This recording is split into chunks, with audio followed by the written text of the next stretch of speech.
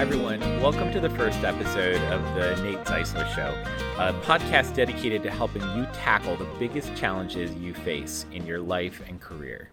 Whenever I help people think about their life and career, our work together always revolves around three areas: work-life balance, financial stability, and finding meaningful work.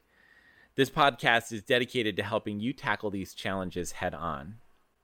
In each episode, I'll take a different question from you, the listener, and try to give you advice that will help you advance your life and career. So today's question is a work-life balance question. And here's the question. Hey, Nate, I'm in day 6,357 of our shelter-in-place orders, and I'm starting to dig the slower pace. What advice do you have to ensure that I'll be able to keep this up in the future? Yeah, this is an excellent question, and one I've been grappling with for the 8 or so weeks that we've been enjoying these shelter-in-place orders. And one thing that I'm noticing is that I do have more time because things have slowed down appreciably. I don't know how you feel, but the work is still there.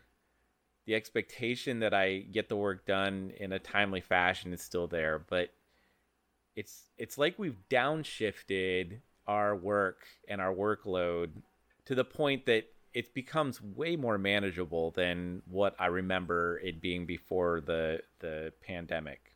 And so I tend to agree with this sentiment that we are absolutely operating at a slower pace. So for many of us, this time is a time to reflect, to catch our breath, and to really think about what is most valuable to us in our lives. And when I hear somebody talk about the fact that they are enjoying the slower pace, it says to me that they may want to, or you may want to really explore why that's happening or why you feel that way. So in light of that, I have 3 short suggestions today to help you think about setting a path to the future that does have a slower pace. The first thing I'll say here, and what I think is going to be a common thread through these discussions for the next several weeks to several months, is that we are going to get back to normal. This time that we're in right now is short. It's fleeting, relatively speaking.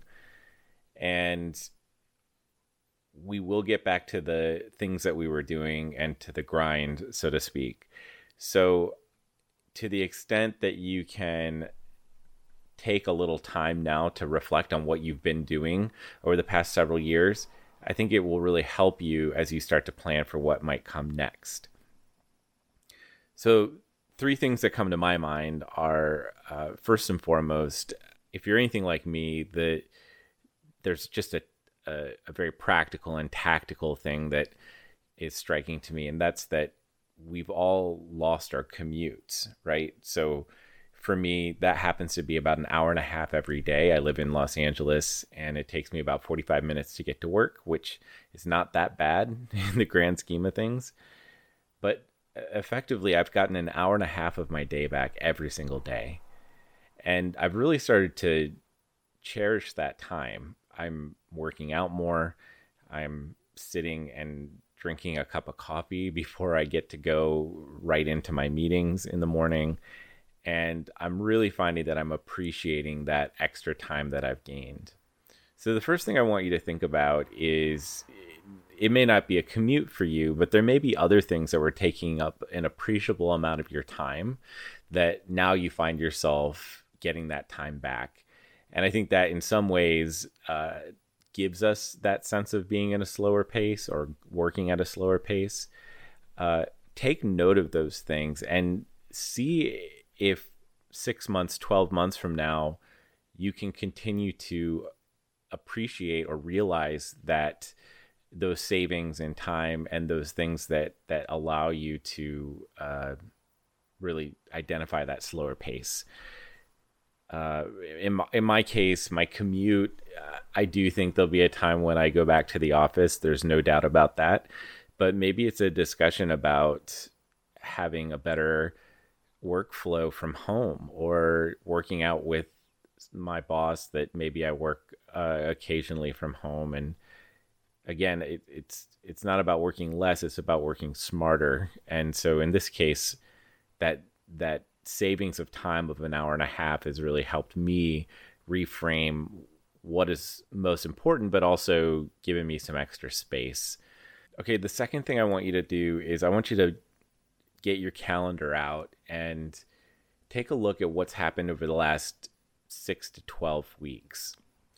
And I want you to look closely at what's been happening in your life over this time and try to identify what is working, what's not working, and things that are going to be helpful for you as you think about what the next steps might entail for you.